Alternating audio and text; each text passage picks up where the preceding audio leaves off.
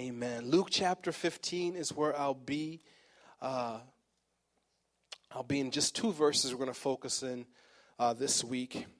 Luke 15 verse 1 says, "Now the tax collectors and the sinners were all drawing near to hear him." The tax collectors and the sinners were all drawing near to hear him. And the Pharisees and the scribes grumbled, saying, "This man receives sinners and eats with them." Have you ever had a friend who embarrassed you? Anthony's about to raise his hand. Yep, it's my pastor. But someone where you can't, it's not safe to go to public places with this person because you don't know what's going to come out of their mouth. You don't know what they're going to say. You don't know which story they're going to bring up from your past and just share with everyone.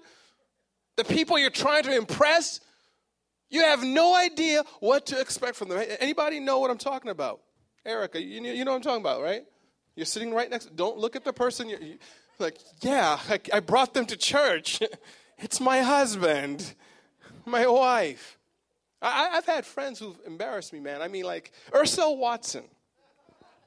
Some of you guys know who he makes the videos, that guy. I won't point him out. He's here this morning. I have countless stories about how this guy has literally completely humiliated me in front of some very important people. I'm like, what? Dude, you don't even know these people. I'm a pastor. They can't hear that. Why are you saying such a thing? I remember, this happened recently. This is a true story. We're at Jack in the Box in my neighborhood. I will probably see these people again. Some of them may have even visited our church before. We're going through the drive-thru, and Ursel, he's a bigger guy, and so, he doesn't make any bones about it. Ursel is sitting in the passenger seat. I'm in the driver's seat, and we're making our order. He's the one making the order, right? Now, when you're in a drive-thru, the person who's taking your order assumes that who's making the order? The driver, right? Okay, so I'm in the driver's seat. He's in the passenger seat. He's making the order. I'll take a number 1, and my fat friend will take a number 3. And a Slurpee, and he's making all these, and I'm just kind of like, what are you doing right now? And please make sure you make it an extra large for my fat friend. My fat friend wants to eat. I'm like, what are you doing? And he keeps saying, my fat friend. Then he gets the drink. He's like, yeah, I'll have an orange. Make sure it's an extra large orange soda. I like it to be Fanta, but my fat friend will take a root beer. We get around to pay for it, and the person's just kind of looking like this, like, that'll be $12.99. So rude. What kind of a person are you? They look over at Ursel. Sorry. I'm like, I did not eat my meal. I am double sure that they spat in my drink. I'm sure of it. I have other stories, things that he's done to me. I mean, like seriously, like I can tell you stories that you'd be like, oh my gosh, that really happened, Pastor? Pastor, you need therapy. This is my therapy right now. If you tell it, you get it off your chest. I'll never give him the microphone at church because payback is a grandmother.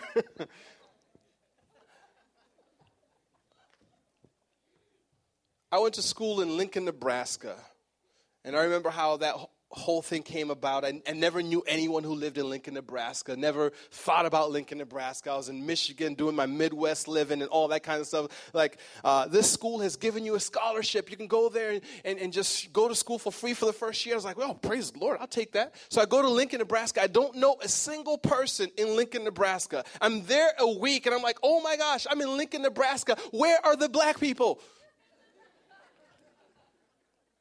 I saw one person, then I got close. It was a Mexican. I was like, you're not black. Keep moving.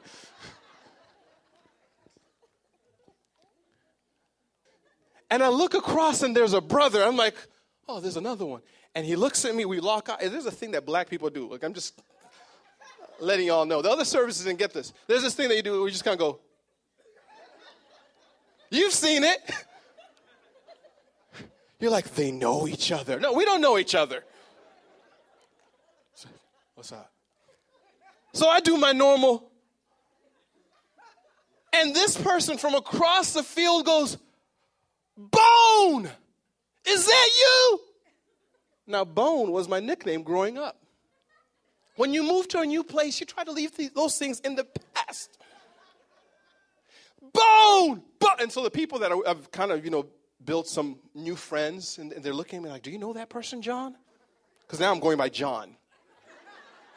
That's my Nebraska name. John, who is that person? They keep calling you Bone. What's that all about? That's offensive. Bone! I'm like, I don't know who that person. Bone, what up, homie? What up, man? Chi-town. Michiana represent, Bone, what up? I'm like, oh my gosh, kill me now, Jesus, kill me now. Stab me with a spoon, something, I don't know. This person is going wild, trying to get my attention. I'm just kind of like, I don't know you. Hey, John, do you know that? I think they're trying to get your attention. Finally, the guy goes, Belima! I know it's you, Belima. I'm like, oh. Embarrassing, man. This guy ruined. I'd go around to different classes like, hey, I understand that Kelby and you go way back. I don't know him. We went to school, same high school for a semester. We were never friends. I don't know this guy. Well, he seems to sure know a lot about you. At the lunch at school. Some of you remember sitting at the wrong table and it ruining your entire reputation. Those of you in high school know what I'm talking about. Those types of dynamics also existed during Jesus' time, in that there were a group of people who were constantly concerned with the type of people that Jesus was walking with, the type of people that were attracting to Jesus, the type of people that Jesus was sharing meals with.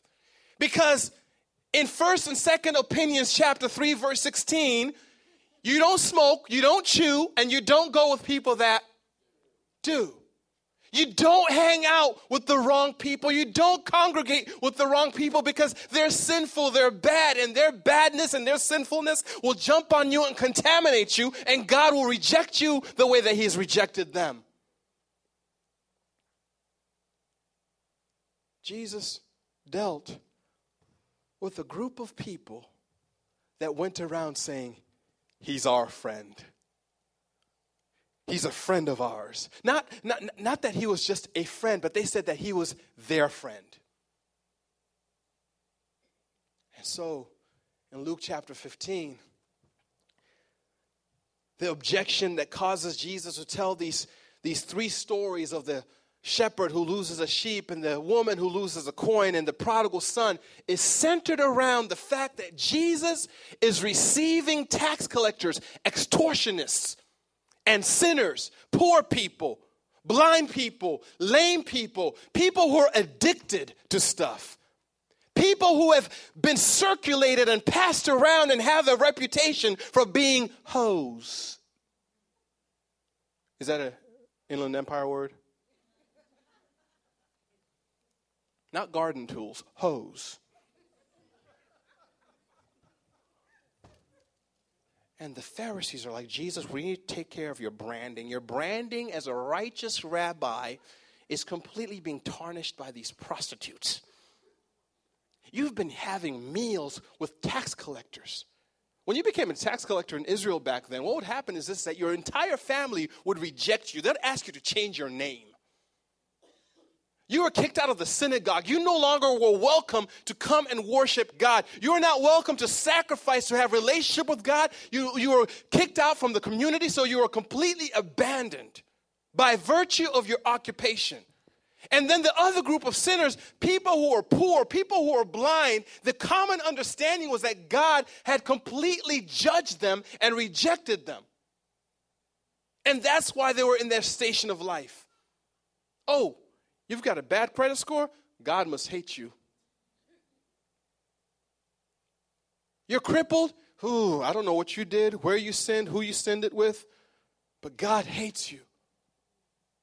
Oh, you're divorced. God hates divorce. Therefore, he hates the divorcee too.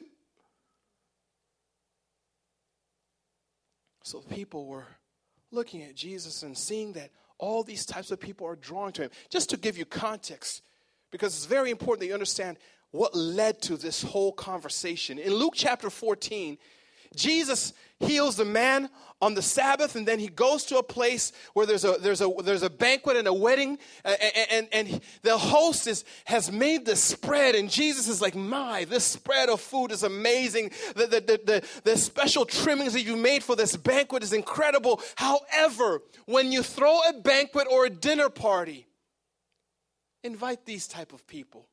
Invite the poor.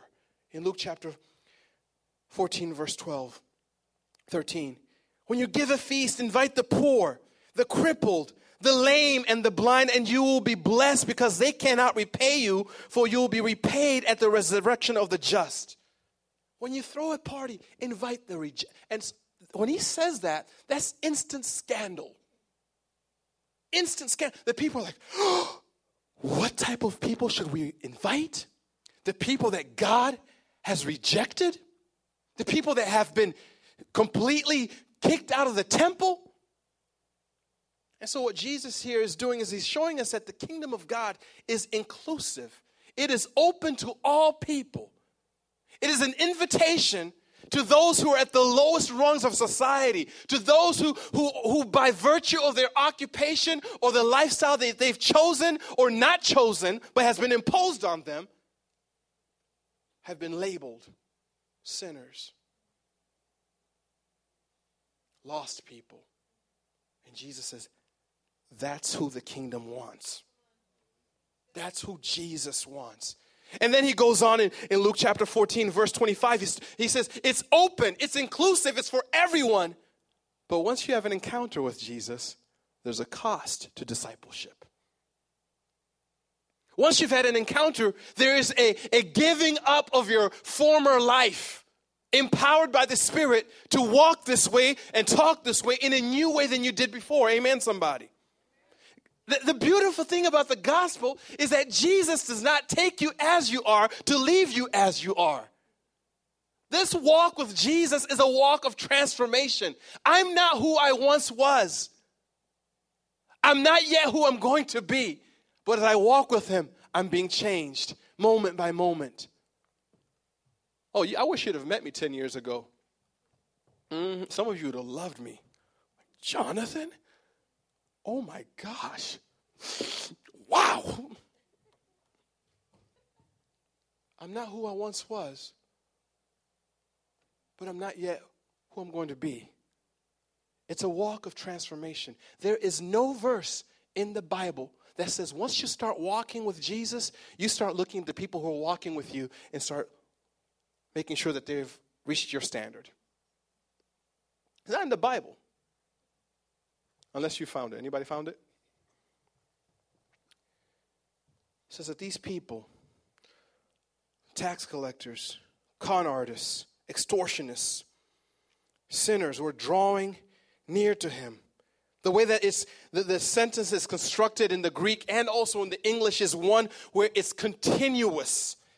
As Jesus is ministering, these type of people continually are being attracted to him, drawing near to him. They're not coming close enough just to hear him from a distance, but they're getting close into the intimate spaces. And Jesus is receiving them.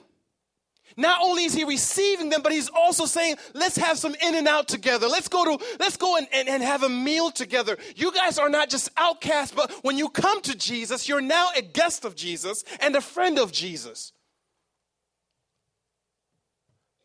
I know that like 2,000 years later, this becomes just kind of like, yeah, I am a friend of God.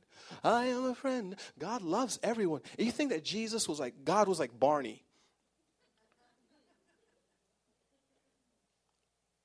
But 2,000 years ago, the idea that lost, jacked up, busted, disgusted, stinky, filthy sinners could have an encounter with God unheard of. And here is God in the flesh receiving sinners. I ask myself, what is it that drew them to Jesus? What is it? What was it about Jesus that would cause these people to come to Jesus, to walk with Jesus, to talk with Jesus and be received by him and to share meals with Jesus? What is it about him? And I have to think to myself, I believe that Jesus respected them. And I know you're waiting for something profound. Yeah, what is it that made these sinners and people of ill? What made hoes go to Jesus? What is it? What did he do? What did he say? I believe that Jesus respected sinners. He respected these people who were completely opposite of who he was. He valued them. He accepted them. The thing about acceptance doesn't mean agreement. Acceptance doesn't mean that I agree with everything. It just means that I still value who you are. I'm not going to look at your opinions and think that you're just a dog because of your opinions, but rather I'm still going to value who you are. Though you may think different, though your value systems may not be the same as mine, though your culture may be different, though your context may be different, I'm still going to look at you as someone who bears the image of God. I came to church this morning and I asked someone for $20. I was like, Denise, do you have $20? She was like, yeah, I have $20. Can I borrow it? She says, you can keep it. I was like, praise the Lord. Can this be a routine every Sunday?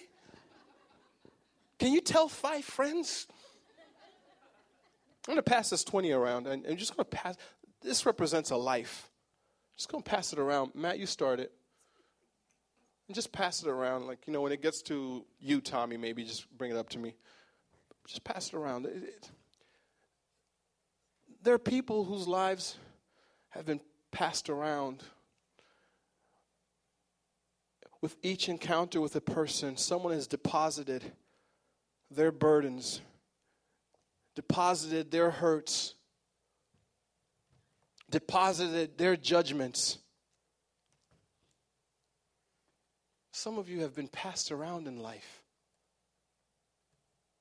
experiencing all kinds of things. Some people cared for you. Others crushed you. Some people tried to rehabilitate you, but all they did is they broke you more. For others, you are nothing more than a toilet too. Took your life. They maimed you. They put labels on you. They gave you definitions of who you were. You tried to find an identity through your career, through your boyfriend or boyfriends or girlfriends. And your life ends up looking more like this.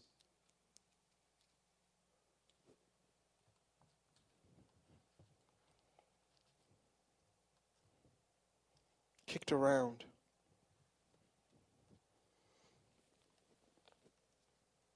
And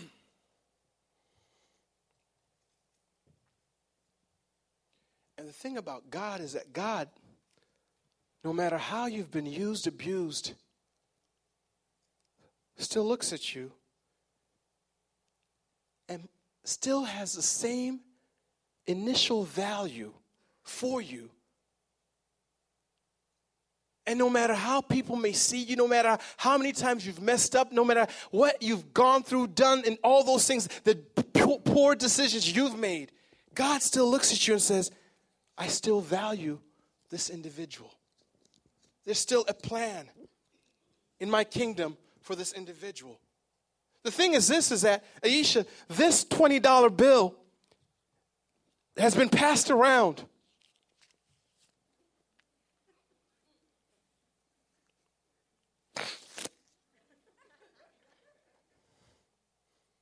Trampled. But you can go to the Bank of America and still get $20 for it. Religion will look at this and say, you've been cast off. Too many people have touched you and taken away your innocence. Too many people have trampled on you. You've made too many poor decisions. And Jesus says, I'm blind to that. I'm not sympathetic with the sin, but I'm sympathetic with the sinner.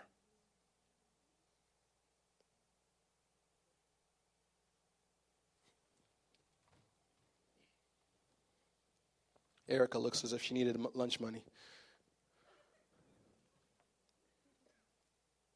Will that 20 still work for you? You want to get? Is it not good enough for you? Oh, someone in setup will have a $20 bill. It could have been Erica's. It still will get $20 of value. You guys with me so far? The tax collectors and sinners were all drawing near to him to hear him. They had seen the miracles, but they wanted to hear them. In Luke chapter 14, Jesus ends by a statement saying that he who has an ear to hear, let him hear. These people were drawing because they wanted to hear Jesus' doctrine, his teaching on the kingdom. They wanted to receive what he had to say because his words are what changed life, not his miracles. There were plenty of people who came for the show, but sometimes the broken are leaning in to hear his words of life.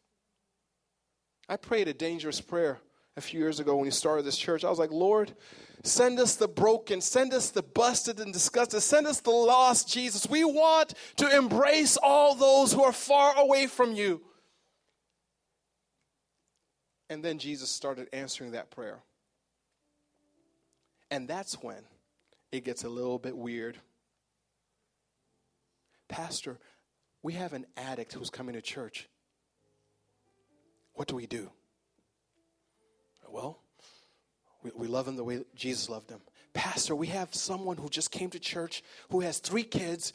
She's pregnant now. She doesn't know who the daddy is, but she's been coming to church. Obviously, she has not figured out that you need to. What do we do with that person, Pastor?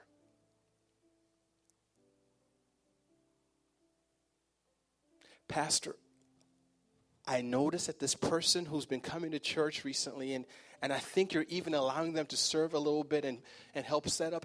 I believe that they're, well, how do I say this, Pastor? I believe that they're gay.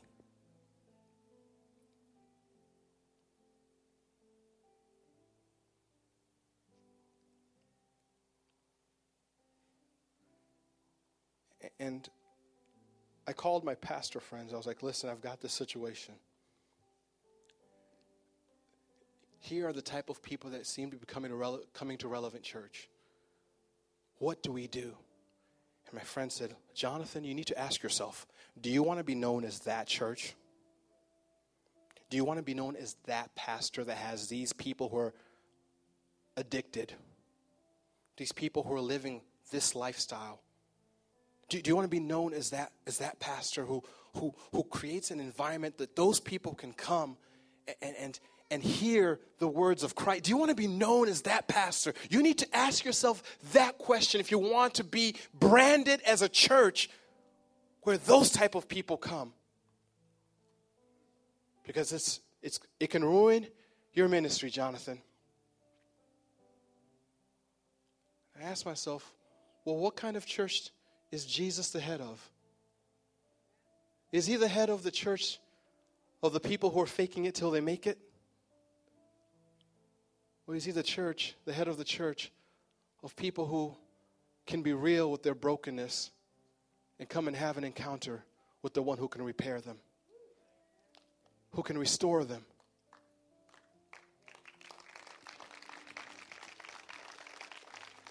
This man receives sinners and tax collectors and eats with them.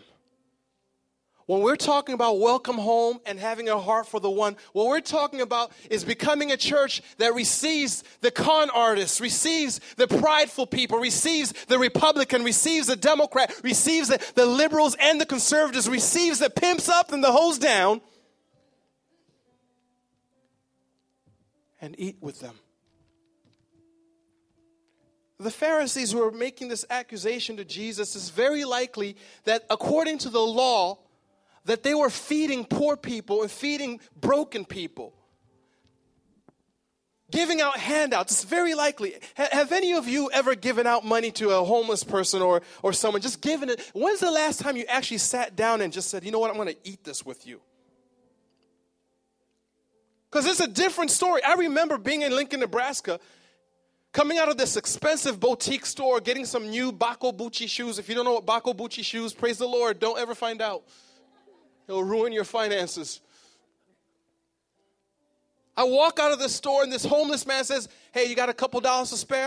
And I said, I know what you're going to do with my couple dollars. You're going to buy booze with it. No, I don't. But I'll buy you lunch. Ding! Brownie point with Jesus. So we walk across the Wendy's and I go inside and all the people who are there, businessmen, because we're downtown and it's all businessmen that are there, they're looking at me saying, good job, helping out the poor.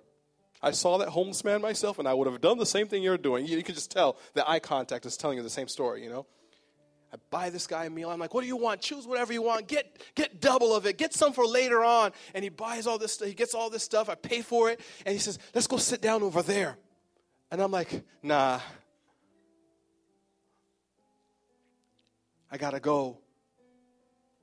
And he opens his arms and says, let me hug you. Thank you so much. The moment he opened up his arms to embrace me is the moment that Armageddon came from his armpits.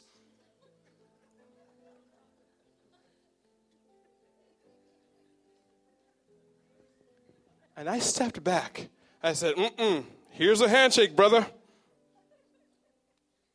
I was willing to religiously feed him, but I was not willing to receive him and eat with him. The kingdom of God is one where we don't just give handouts, but we receive the broken, receive the poor, receive the prideful, receive the sinners, the tax collectors, and we embrace them and take them in because you know what? It's not about what we see, but rather the value that God has placed on their life. Welcome home is about receiving the sinners, the broken. This Easter, the invite is to those in your family who haven't gotten it figured out. Those who are not yet at your level. And let them know that Jesus is okay with becoming your friend. He's not embarrassed. He already took the shame for you on the cross. You can be vulnerable and come to him. Amen? Do I want to be that church? Yes. Do I want to be that pastor? Yes. And the thing about being that church and being that pastor is that there'll always be contradictions and messy and fuzzy areas like, I don't know how to deal with this. A person on my row has not gotten it together. You know what? Don't worry about it. Keep walking with Jesus. Keep following Jesus, because as you keep following Jesus, they'll look at your life and say, maybe I could follow that way. Discipleship is not something that begins once someone meets Jesus. It's something that begins before they're part of Jesus' team. Very important for us to understand that the 12 disciples, were not regenerated when they were walking with Jesus. Regeneration took place after Christ had been resurrected. That's when he breathed the Holy Spirit on them, and they received him. A lot of times we think that the moment you start walking with Jesus, I have to be perfect. No, you can still cuss like Peter. Cut some ears off like Peter.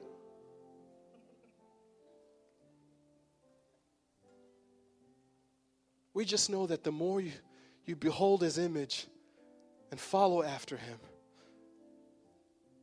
the more you become like him. The more you start seeing things like him. Amen?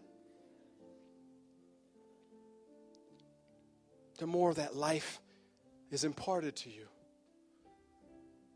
May we never, ever forget that the same mercy and grace that God has sent is the same mercy and grace that's going to get them in.